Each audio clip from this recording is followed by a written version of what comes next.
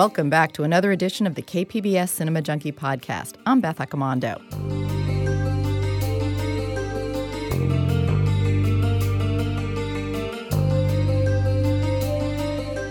Kurt Russell's been trending on Twitter after being confirmed as part of the cast for Guardians of the Galaxy Volume 2. He'll be playing Star-Lord's dad. This follows acclaim for starring in Quentin Tarantino's Western, The Hateful Eight. But Russell also made another Western last year, Bone Tomahawk. But because that was a small indie film with limited distribution, it received far less attention. And that's a crime, because Bone Tomahawk, which was in my top 3 films from last year, is a far superior Western to Tarantino's film. It's a perfectly calibrated and meticulously crafted film. I saw Bone Tomahawk at the Abattoir Horror Film Festival in Wales because the film never played in San Diego. But after seeing it on the big screen, I knew I had to get a screening of it here in San Diego so my fellow film geeks could enjoy it on the big screen. It starts simply enough when a woman doctor tending a prisoner is taken captive. You know who did this? There's only one group that hunts with these. Who? They don't have a name. What kind of tribe doesn't have a name? One that doesn't have a language. Cave dwellers. You know where they are? I have a general idea. You'll take us to them? I won't. Because you're an Indian? Because I don't want to get killed. You're afraid of your own kind? They're not my kind. They're a spoiled bloodline of inbred animals that rape and eat their own mothers. Well, what are they? Troglodytes. What do they look like? A man like you would not distinguish them from Indians, even though they're something else entirely. Why would they tear that stable boy up, leave him, but take the others away? They don't eat Negroes. Do they think they're poisonous? Chicory. You'll show us where they're at? You'll be killed if you enter their territory. That wasn't the question. Show us where they're at. We won't be dissuaded. The cast includes Kurt Russell as the sheriff, Richard Jenkins as his backup deputy, Lily Simmons as the doctor, Patrick Wilson as her husband, and Matthew Fox as a kind of gentleman gunslinger. I had a chance to interview writer-director S. Craig Zahler about this amazing feature film debut. But before I start the interview, let me play another brief scene. This is an exchange between Richard Jenkins and Matthew Fox, and it shows that despite the horrific turn the story takes at the end, it's also full of rich character humor. You watch how you speak to the law. Sheriff especially. You aren't captain. No. I'm the most intelligent man here, and I intend to keep us alive. Oh, you're the most intelligent man here. Is that a fact? It is. Sheriff Hunt has a wife. So does Mr. O'Dwyer. And you're a widower. Yeah. What has that got to do with anything? Smart men don't get married.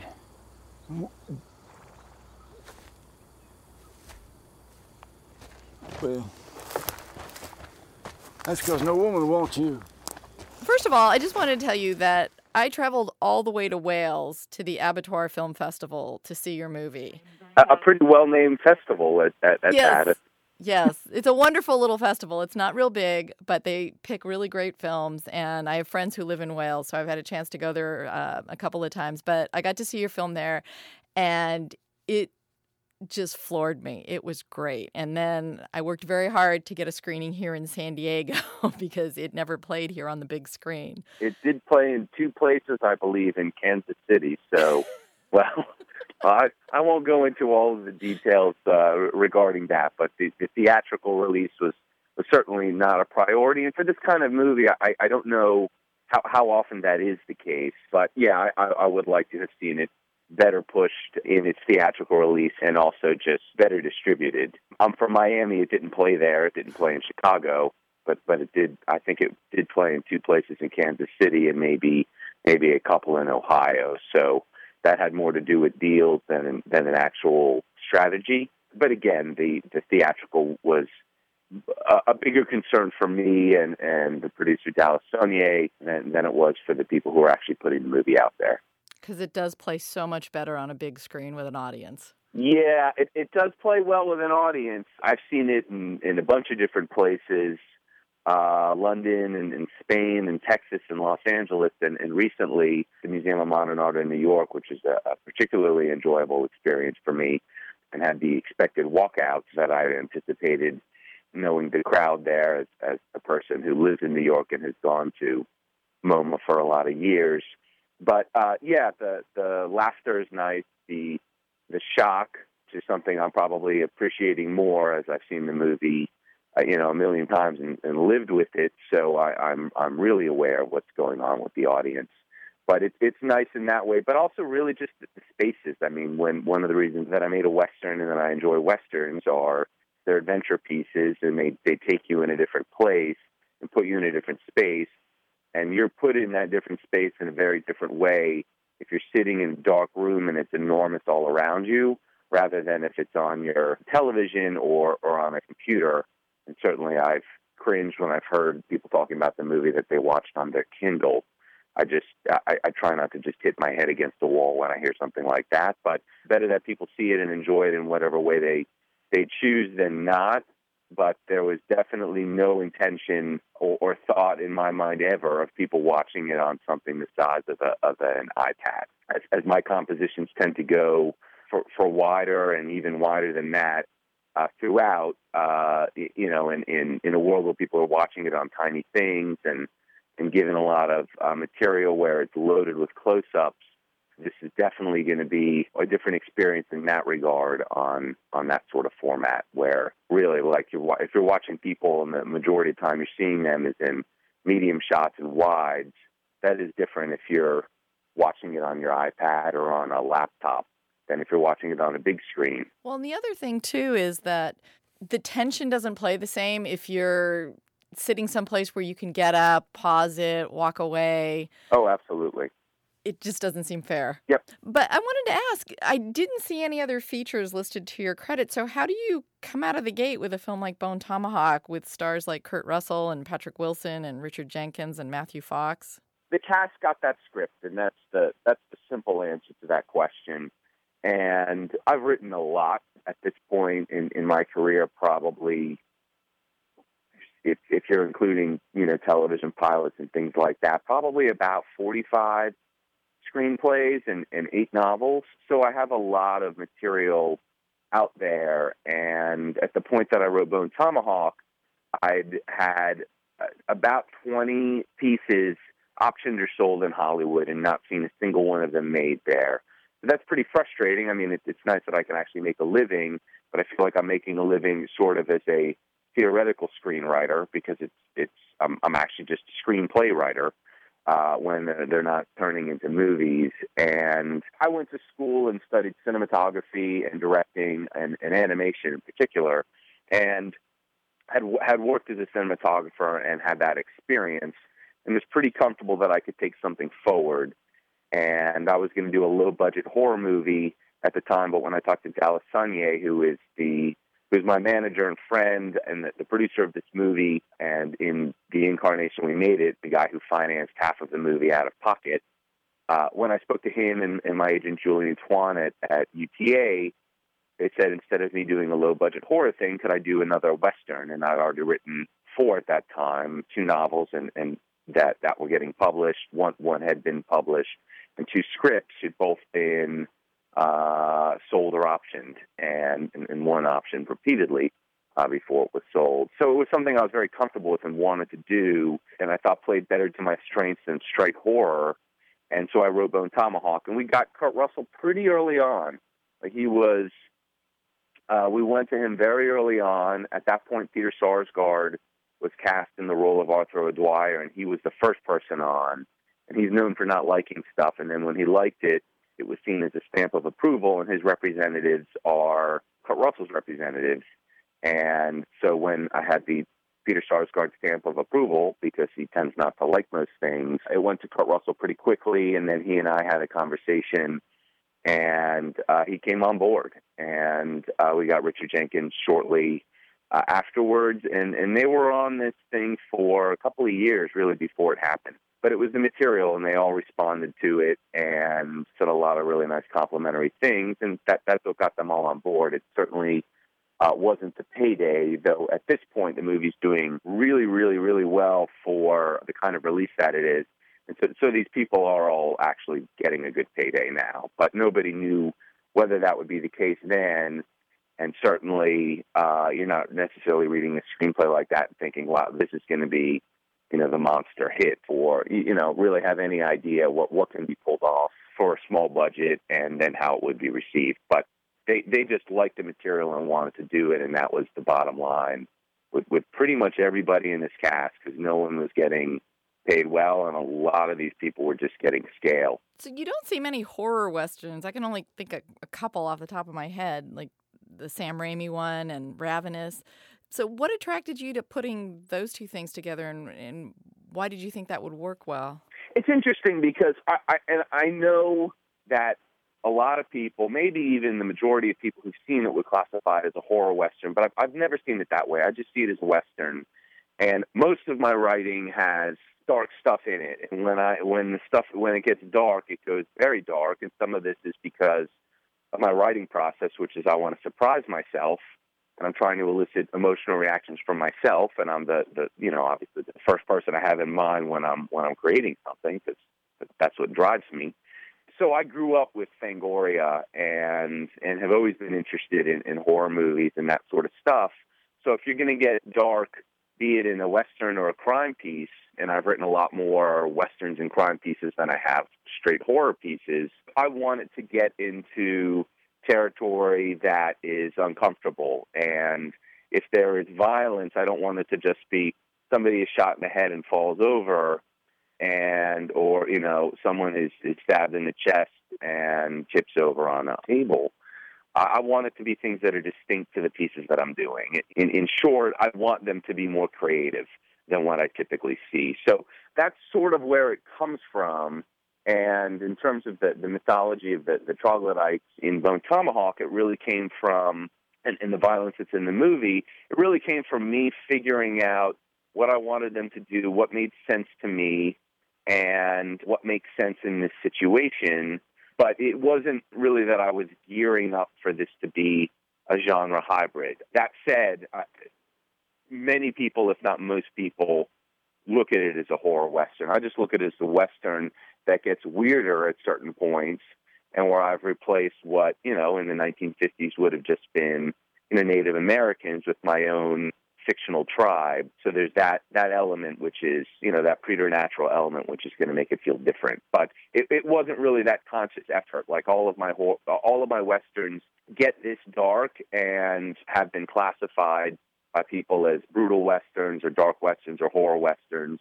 And my crime pieces do as well. They go into this terrain. So it's just like when I deal with the violence, I want it to be memorable and not something you've seen before and original to the piece that I'm creating. Well, it certainly was. And this one, you could feel the whole audience when it, because it's going along and on this nice, steady, kind of slow burn. And when it ramps up, it's like you're, maybe not ramp up, maybe it's like being dropped off the edge of a cliff is what it feels like. It's like, whoa, you like lose your breath and everything.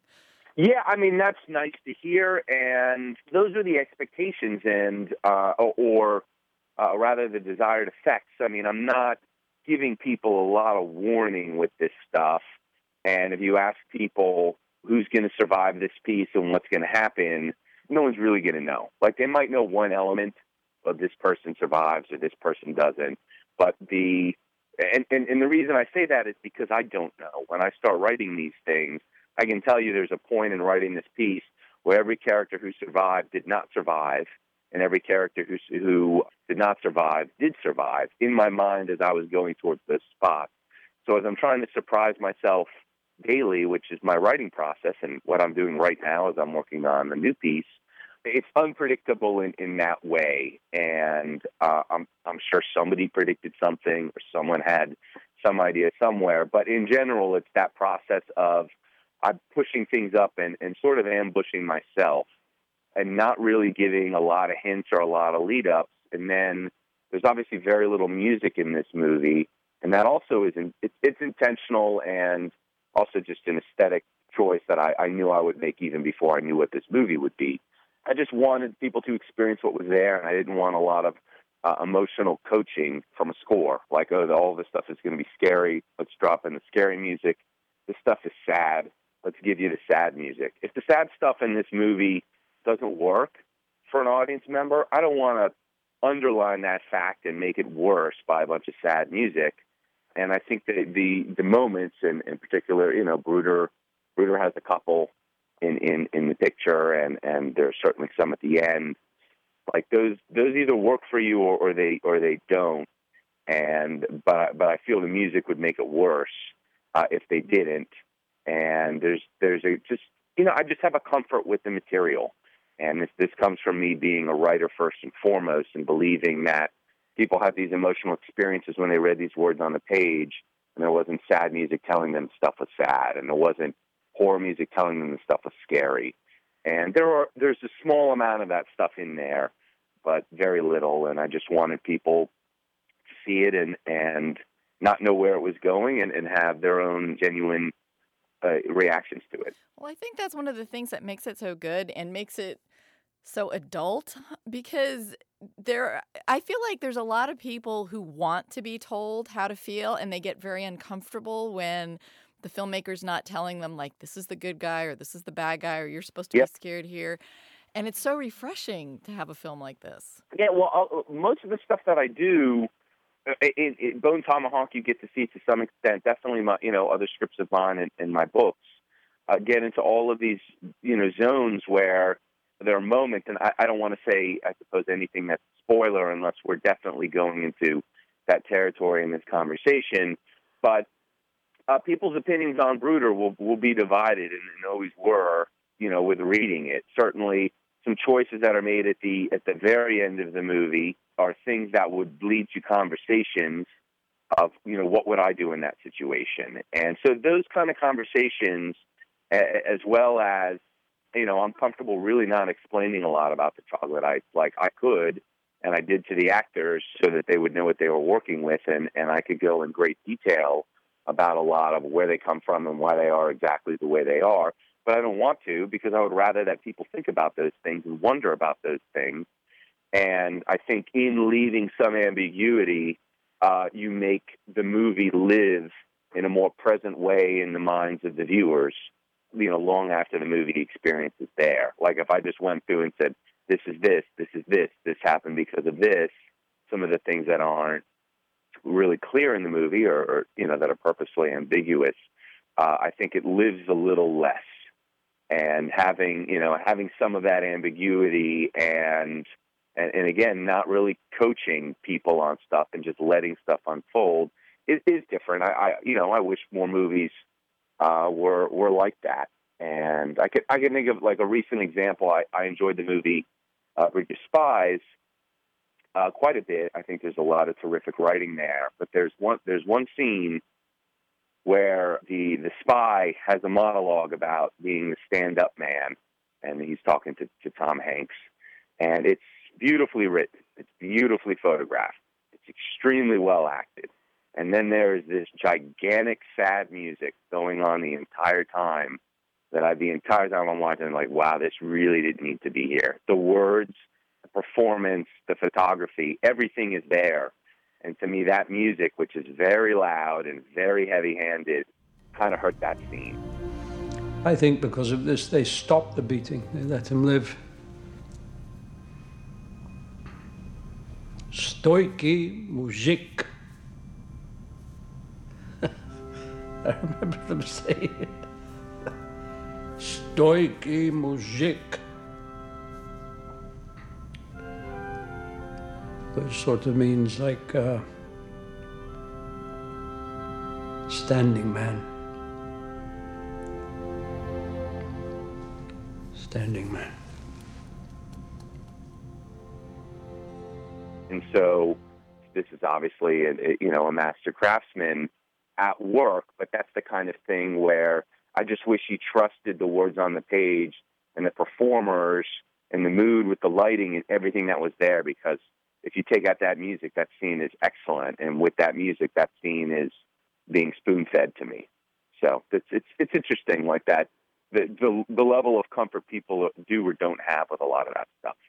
Like I would say, contrarily, I just saw Room, and that has a lot of really great subtle choices and letting the audience come to certain conclusions and think about things kind of right before the characters do, or giving the audience a sucker punch. Like I was more impressed by that movie than anything I've seen in a really, really long time, and thought that made a lot of great choices.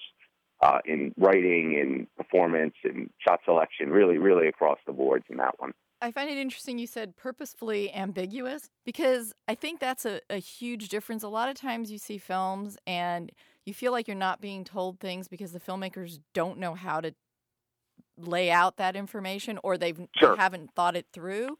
But I never felt like, when I got to the end of the film, I didn't feel like, oh, I feel shortchanged and unsatisfied because you didn't explain this. Because I felt like you knew what was going on, or you had the information, and I only got the information like I needed for the narrative to play out. And I didn't feel cheated or like you didn't know what was going on. And I think there's a big difference in films where you feel like they're just cheating the audience because they go, we don't want to go into that. Yeah, no, and that's the ideal thing. I would say we did almost no testing for this movie. The one thing for me that was really useful with testing, because I went into this and I knew there were going to be people, wow, this is tedious and boring.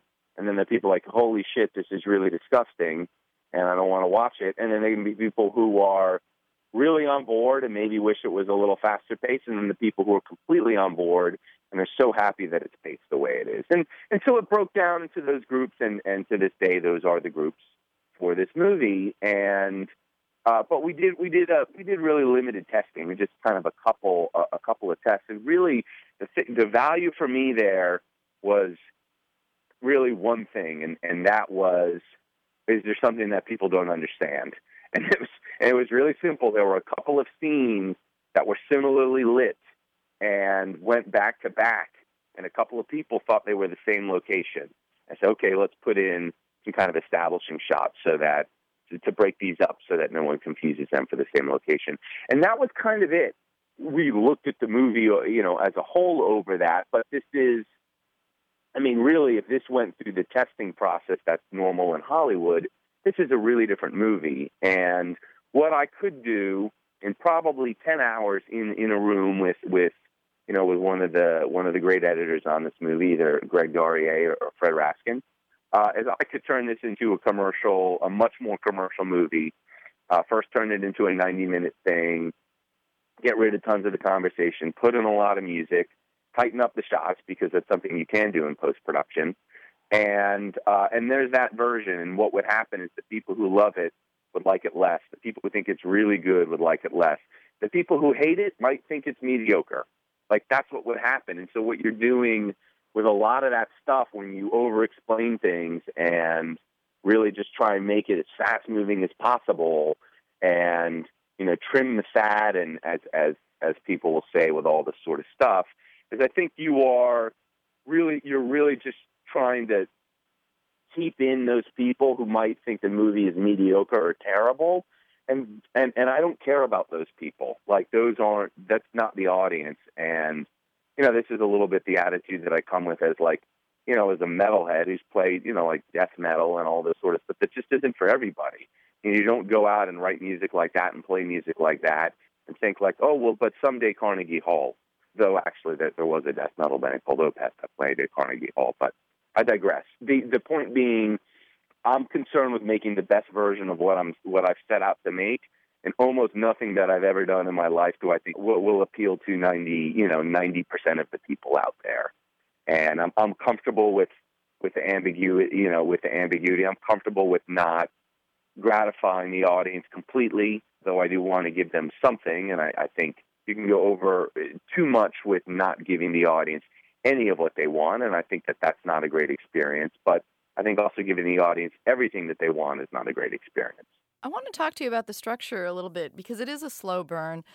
The thing that I really appreciated about that, and I know you said that you didn't think of it conventionally as a horror film, but a lot of horror films, I think what they fail at is they forget that if you care about the characters, you are much more engaged in the story, and the tension feels much more palatable. So I felt the slow burn was this almost a distraction. Like, you were almost, without me realizing it, I was growing very attached to all these people. And so when it ramps up, suddenly I'm on the edge of my seat going, wait a minute, I like these guys. I don't want anything bad to happen to them. And now there's that danger that it really could. Absolutely. And that's probably a real core element of my aesthetic in all the things that I do, which is spend the time to put the care into them and the love into them. And I mean, this is something, and it's come up in reviews now because a couple of Westerns have come out since Bone Tomahawk came out. But this is my, like, you know, my number one criticism for The Revenant, which I thought was terrible and the worst movie I've seen in many years. I just didn't care about that guy at all, and I think DiCaprio is a very good actor. I just don't think there was any material for him to work with, and there was no love in that character in terms of put in there by the people who wrote it and conceived of it, and there's no humor, and I don't really get a sense of a life there. And so with all of that stuff lacking, there's not really a reason for me to care. You're watching the person struggle, so maybe there would be admiration for going through all of these sorts of things. But in that movie in particular, there's very, very limited interaction with other people with that protagonist. And I couldn't tell you anything that person ever did other than that he has a little bit of an affection for Native Americans, though this you're kind of told because when he's on screen with the one who he's closest with, he's sort of nasty to him. So you just kind of spoon-fed that, well, but he's open-minded. And then that's supposed to kind of carry you through this tedious movie of highly technical directing, and obviously didn't work for me. And this is the thing, like with almost all the stuff I like, you're going to spend time with the characters and maybe have some idea what their lives are like outside the events of the movie. You know, in the case of a great movie like Deliverance or Wild Bunch, you're also getting a sense of the group developing and their dynamic, and not just a character arc, because maybe, in my case, I write a lot of strong characters, so I'm not as concerned with giving them giant arcs, but just watching that person deal with these situations. But you can have the group arc in a certain way, as they do in Deliverance, as they do in Wild Bunch, as they do in Prince of the City. These are all really good examples of just, watching that group come together and really caring a lot about a lot of them, but also having a real sense of who these people are outside of the immediate events of this movie, like what they might actually do on, days where terrible events aren't occurring. So it's a tough thing in terms of being a writer and selling pieces in Hollywood, because in general, people are always looking at those character scenes and the scenes that don't advance the plot as the target scenes, like, get rid of this stuff because it doesn't advance the plot. And my feeling is the scenes that don't advance the plot should be better than the ones that do, or at least as good. And so a lot of those scenes are the most flavorful scenes. Certainly out of Bone Tomahawk, you can get rid of the scene where, most of the scene where they're talking about corn chowder, scene where Chicory's talking about how to read a book in a bathtub. Sheriff.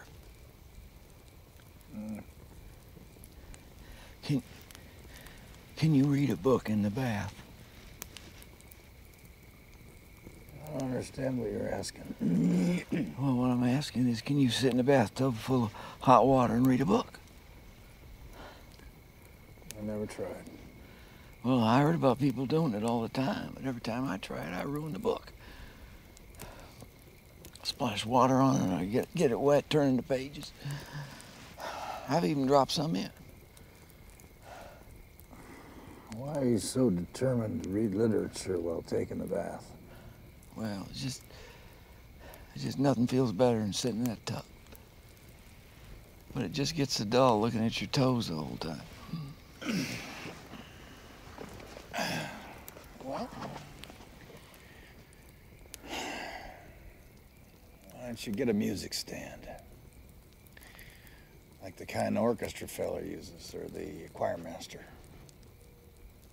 Well, that's an idea.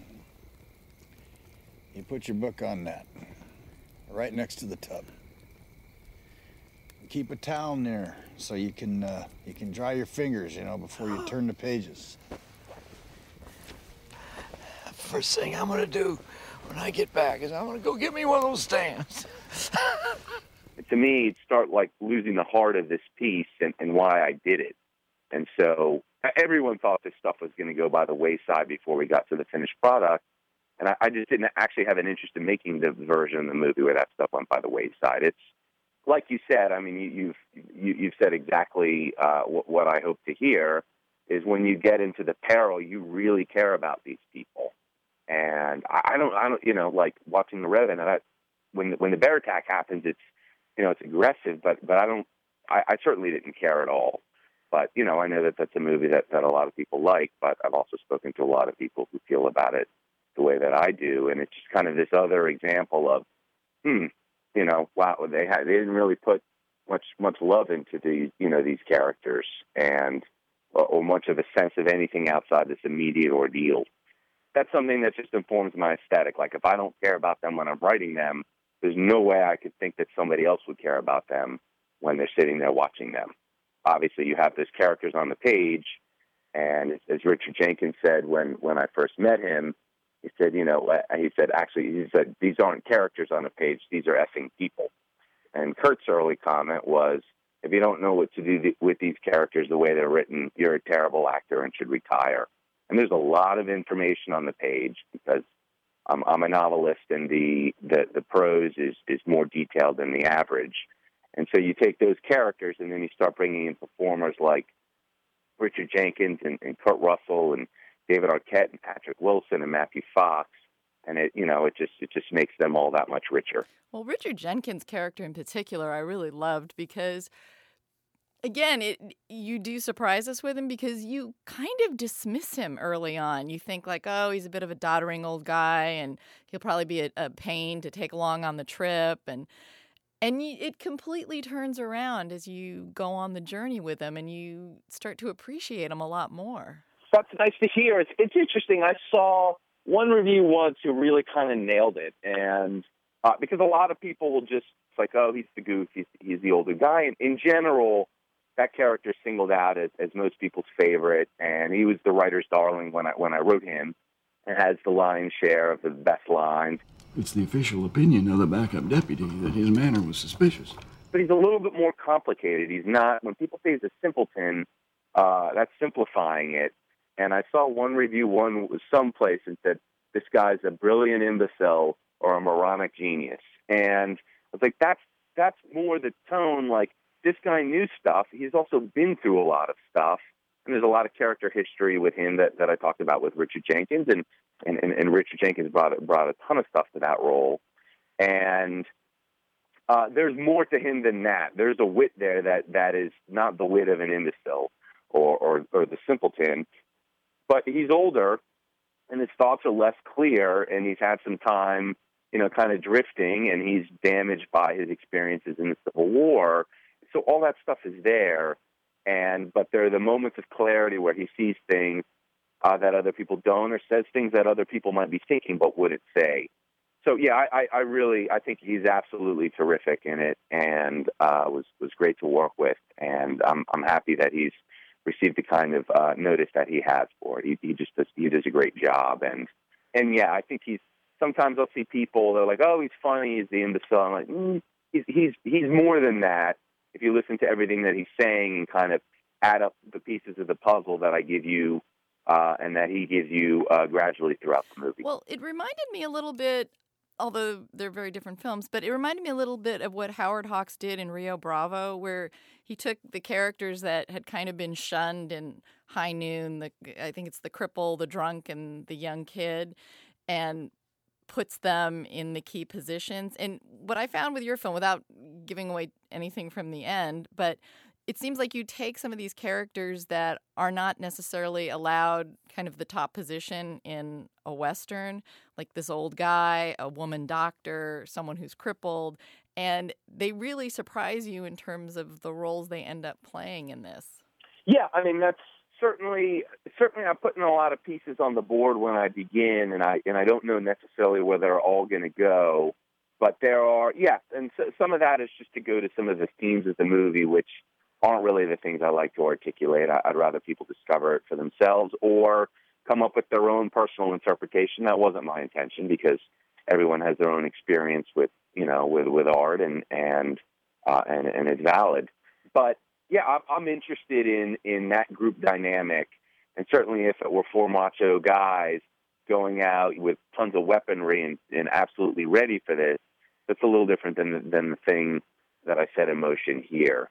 Rio Bravo, I remember enjoying that movie, though I've not seen it in probably 20 years, so I couldn't tell you any overlap it does or doesn't have. I'm a weird, like, 35 millimeter Revival House purist, so I tend to just see stuff when it comes around, and the last time I saw that was about 20 years ago. I understand you shot this in 21 days. That seems like a pretty fast turnaround. Yeah, that was the situation we had. And by the end, we'd gone through so many versions of this movie that almost happened. The casts were changing, though. Richard and Kurt were pretty much always there. We had a lot of versions collapse. We originally were scouting New Mexico and that version, and then there was Utah version discussed, and we went out and scouted those locations. We're on our way with that one, and that collapsed. Then there was a Romania version discussed, and that collapsed. And then by the time we got to this one, we knew it was really our last shot with keeping all these actors around who'd been for this period of time.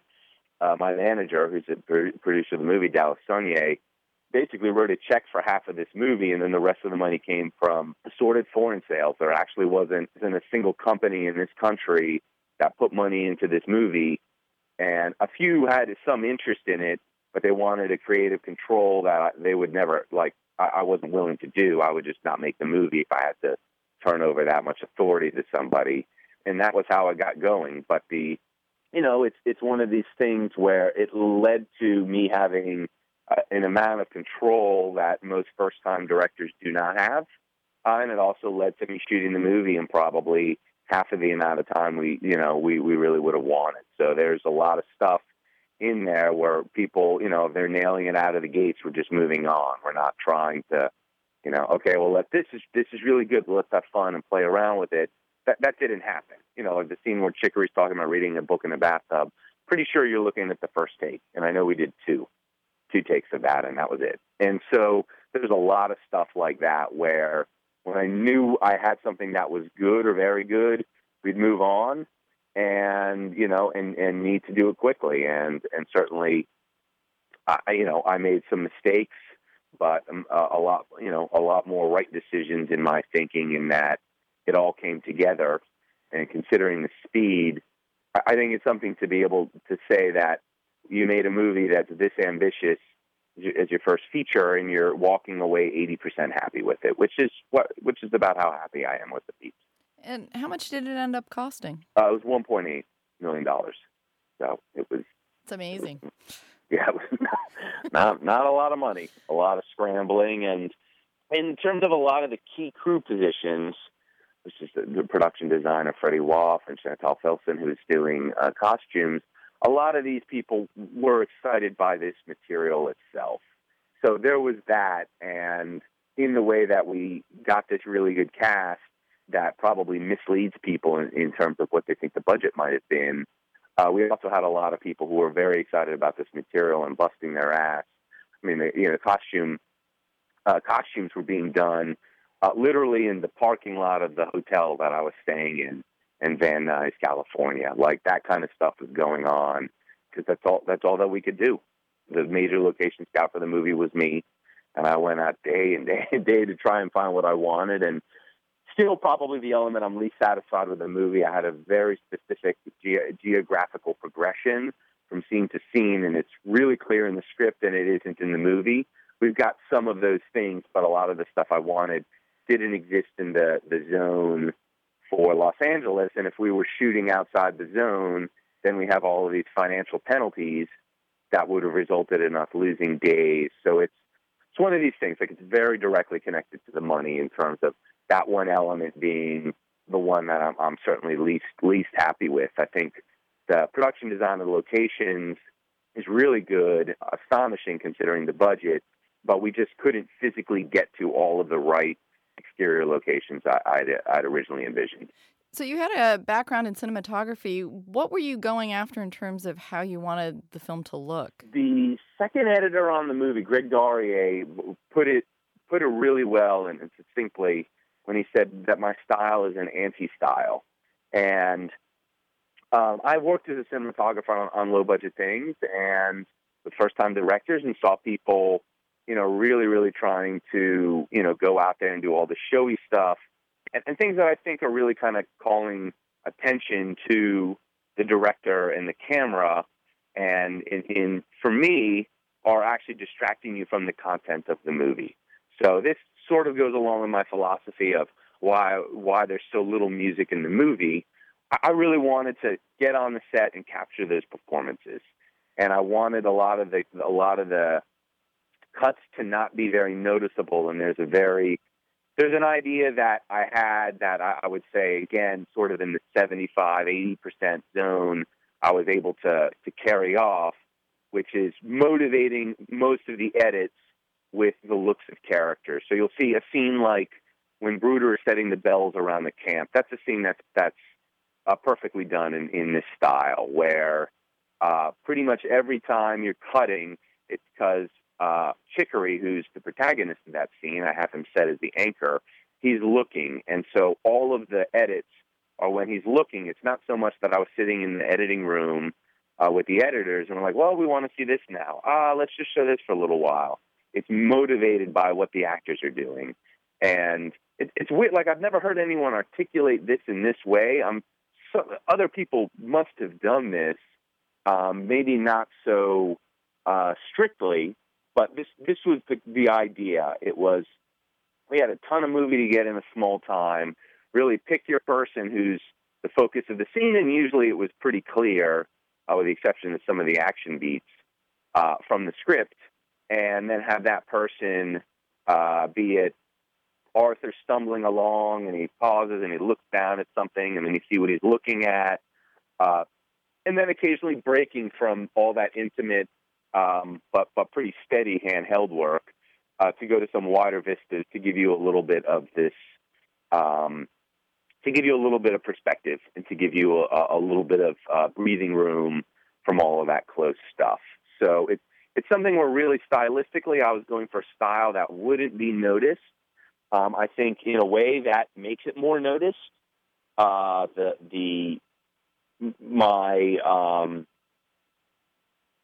preference for medium shots over close-ups is also something that's pretty different.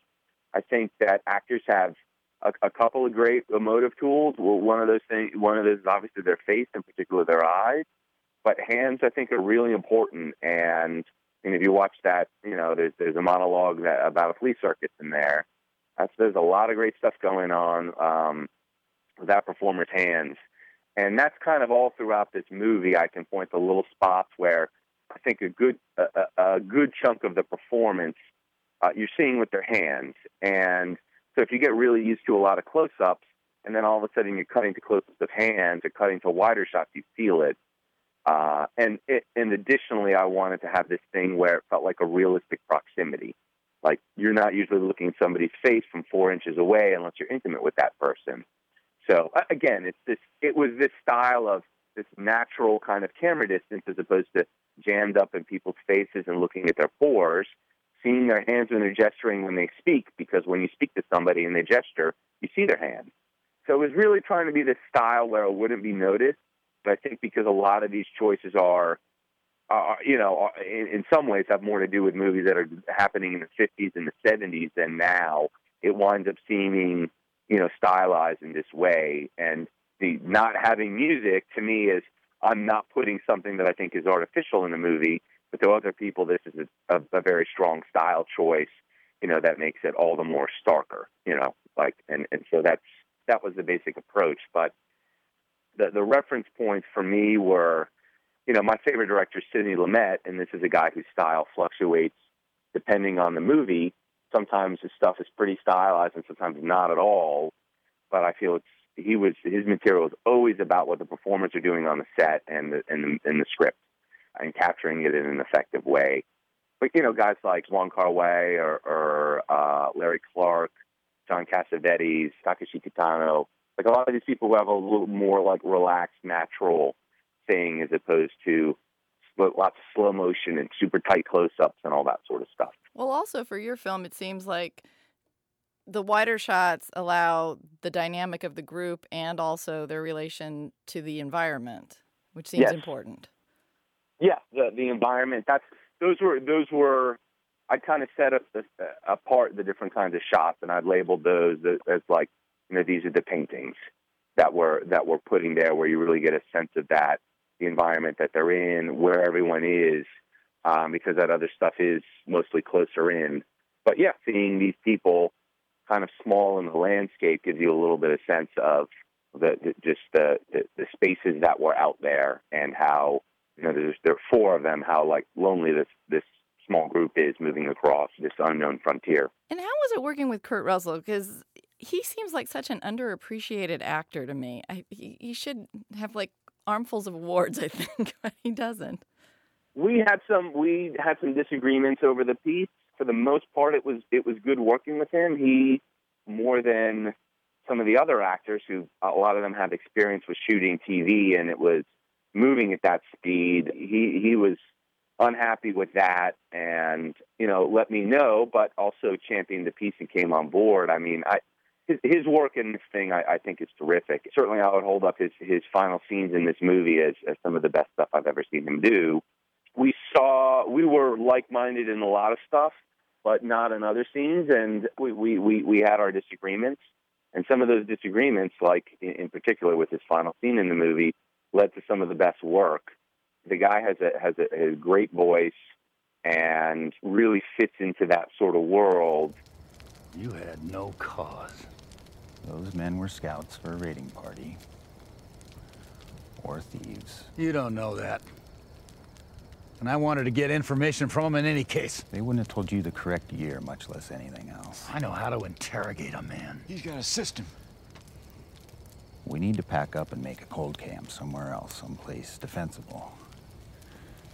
If you want to question my morals, do it later.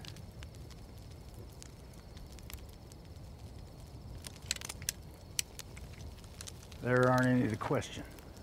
And I think his work in this is terrific. It's interesting because I see, where people talk about him and say, oh, it's, the Kurt Russell role, or, he's doing what he does.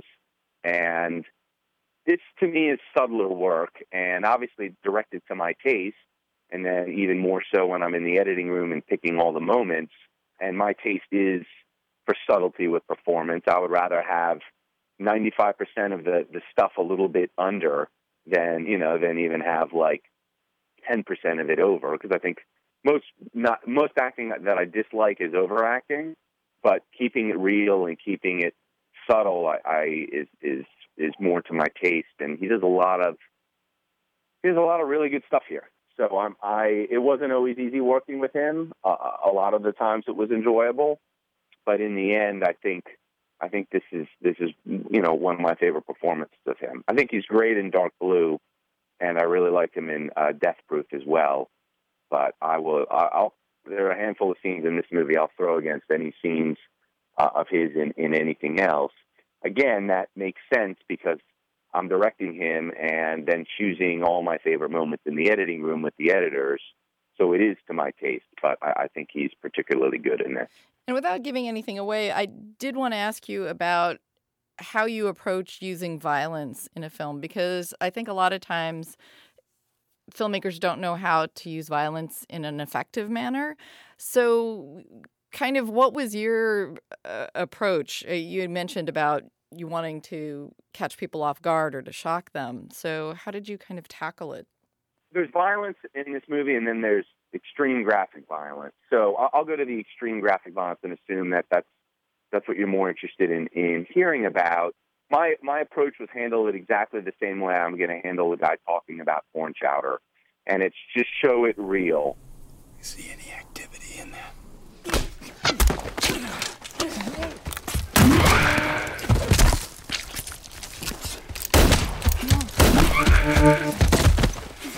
And that's something that a lot of people have commented on and really understood just how not Hollywood those are in presentation.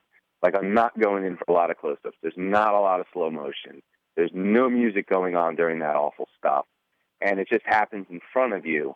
This is the way, like, when you see awful crap that it is. I had a relative in the emergency room about 2 weeks ago, and I was stuck there with her for 25 hours. And I saw, a lot of awful stuff, but I didn't go close up on it There was no scary music playing. It was just there. So that was my approach. Don't treat this stuff any differently than someone talking about corn chowder or how to read a book in a bathtub. Just show it. And the focus for the most violent scene that people talk about are the reactions of the people who were there. If you actually broke down that scene, and what you're looking at most of the time, it is that the main character who you've been with for a ton of the movie reacting to it, rather than just watching all of the violence happen. And the violence that's happening, you're seeing all of that stuff from the perspective of that person and from the distance of that person. With, like, I think there's one exception where technically we just couldn't get it that way. But that's the idea. It's still a movie about these characters and what they're experiencing, and the audience seeing these things, be they humorous or sad or terrifying, through the eyes of the character, and not losing the focus. So I think that's one of the reasons, because when people say, there's this giant genre jump and this hard turn left, but it still feels cohesive, it's because it doesn't actually change. Like, what's happening on screen changes in terms of the content of what we were shooting, but it's still about these same characters that it was about before, and I don't lose sight of that to go into some super tight close-ups or all of, like, CG, all this, like, computer-generated gore. All that stuff is done practically on set, and it's tangible in that way, and that was my hope. And I enjoy the Lucio Fulci and Dario Argento stuff. Like, I grew up on, that Italian gore stuff, and that stuff is terrific, but it's different, and you don't really care about the people in quite the same way. And it's very much about cool atmosphere and good music and gore set pieces. Less so than it is about a bunch of characters trying to do something, and you're watching them weather this journey, and you really want them to survive. Like, in a lot of horror movies, like you're looking forward to the violence, and if Bone Tomahawk is working for you in the right way, you should be dreading what's coming up, rather than, like, I hope I see the horrible things happen to all the people I care about. It's a hard film to describe sometimes because it doesn't meet conventional expectations, which is the very good thing about it. But I think somebody asked me, like, well, what kind of a horror film is it? And I said, well, maybe the choice of words I should have used is it's horrific at times as opposed to a horror film. That's how I see it. Again, like, people call it a horror Western, fine. Like, people call it a horror movie, fine. A good comparison is the band Motorhead. This is a band I enjoy. I'm a metalhead. I always kind of thought of them in a metal context. Punks really like this band. They think of them in a punk context. You talk to Motorhead or Lemmy, R.I.P., he would say they're a rock band. And so, but that the metalheads say that they're metal and that the punks say that they're punk, that just means it's delivering in different areas, and maybe isn't exactly like something you've seen before, which was the case with that band when they arrived, and what they're doing with, the tempos they're playing at, and the rolling double bass and all that sort of stuff. So with Bone Tomahawk, yeah, I think a brutal Western or horrific Western or all that sort of stuff. But if someone says it's a horror Western, that's fine. And if someone says it's a horror movie, that's fine. I just, when I think of movies that are sort of similar experiences for me in some ways, like Deliverance is one that comes to mind. I've never really described that as a horror movie, but certainly you watch some stuff in that movie that is horrifying and traumatizing, and you're going on a journey with this group of guys, and that has an interesting dynamic. And so it's just that. And however people describe it, and the fact that people have a hard time describing it, to me, is somewhat satisfying in that it means I've done something a little bit different. Well, I think you have. And I understand you have a lot of unproduced screenplays, and I hope that having this film out there will start making some people look at those, because I would love to see something else from you soon. Yeah, well, thank you. I am probably about 20-something pages away from the end of a script that I should either be my second or third movie as a director, while we're taking around a movie that will either be a script that will either be my second or third movie as a director. We'll see which one lands first, and I have some other stuff moving forward. It's tough because this movie as an indie, as a day-and-day release, like we've made our money back many, many, many times over. It's doing really, really well. The critical response was terrific. It was like, number one indie on iTunes last week, and I think number 5 or 6 movie there. And so this is 4 months after the release, so it's doing really, really well. But if you're in Hollywood and gearing up for 40 or 50 or $60 million movies, I don't know what conclusions you draw from this. Like, this movie is generating a lot of conversation and is doing very well in the space that it's in. But if as the studios move more and more towards just making gigantic movies, I don't know that this gives them that much comfort. And so that's the thing. Like, I come at this, which is, with the hope that a lot of my other stuff goes, and obviously I keep pushing stuff forward. Even in the years since making Bone Tomahawk, I've optioned a bunch of others. So I'm at 24, and probably by the end of next month I'll probably be up to 27 different pieces. And I would really like to see some of them made. I just don't know what lessons will be learned. If people are like, we want to make $100 million movie and know that'll definitely make $150 or $200 million. I don't know what people will conclude from this, from a really successful, critically acclaimed, but certainly divisive in some circles, indie. So I hope to get stuff out there. I hope other pieces of mine are made by other people, but that's not stuff I'm counting on. I'm counting on just making my own and getting the talent on board and continuing to make my own. Well, and keep that creative control, because it does do something Absolutely different. And I know that as you get more money to make a film, which can make certain things easier, it means that there's more people looking over your shoulder saying, maybe you shouldn't do that. Cause yeah, no, I've already gotten a couple of offers, and I'm not interested in something where I might put in a year of my life or a year and a half or 2 years, and then some dude is just going to say this has got to change, because no committee is ever letting Bone Tomahawk through. Like, the amount of material that could be removed to make a faster pace, the amount of music that could be added, tightening up all these shots, like it doesn't get through. And I understand that those other movies, will done that way will bring back.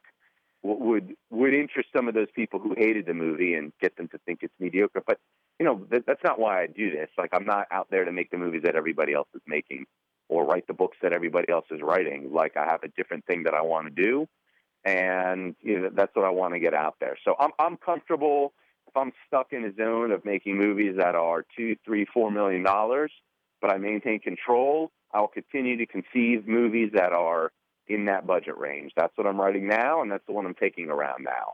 If I get to a point where I can make a movie for a bigger budget, I'll do it if I maintain the same level of control, and if I don't, I won't. It's just too much time to have some dude say, I thought this scene was boring, I think you should cut it out. Mm-hmm. Like, well, I think you should, no. That's the way that works. Yeah. Well, good to hear. I'm glad to hear that. Trying to please everybody is a really bad way. Yes. Like, I start with making something that I like, and then I figure people who have like-minded taste.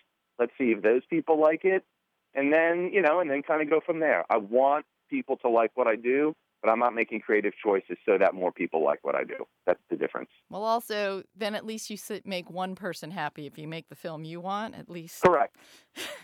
Correct. If Bone Tomahawk was a disaster and came out and was panned and did financially terribly and was the only movie I ever directed, I could say, well, I put in all that time and made something that I like.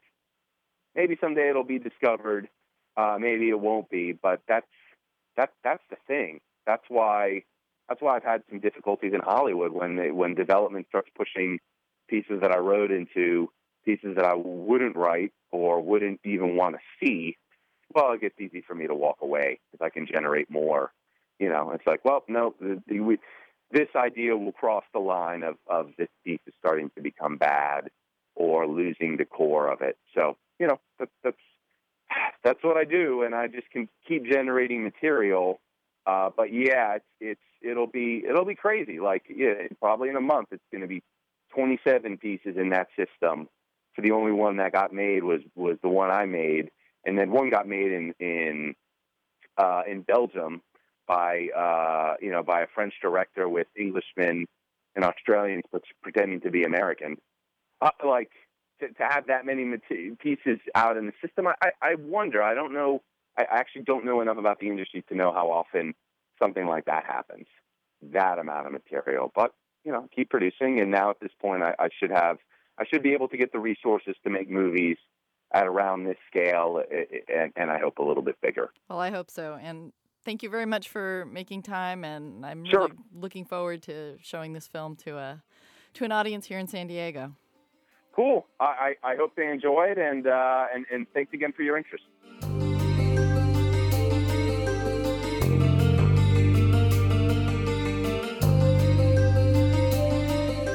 Thanks for listening to another edition of the KPBS Cinema Junkie podcast.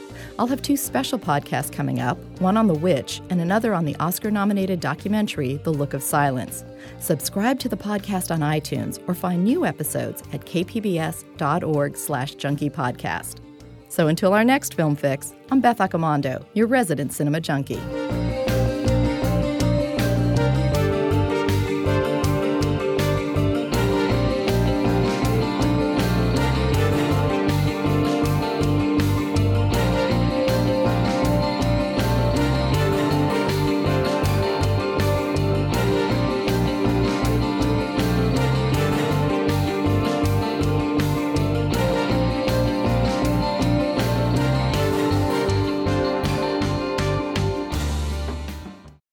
KPBS On Demand is supported by the National Conflict Resolution Center. Topics like political polarization and hybrid work policies can create workplace conflict. NCRC can help workplace leaders navigate divisive issues with the Culture, Communication, and Conflict Certificate. More at ncrconline.com.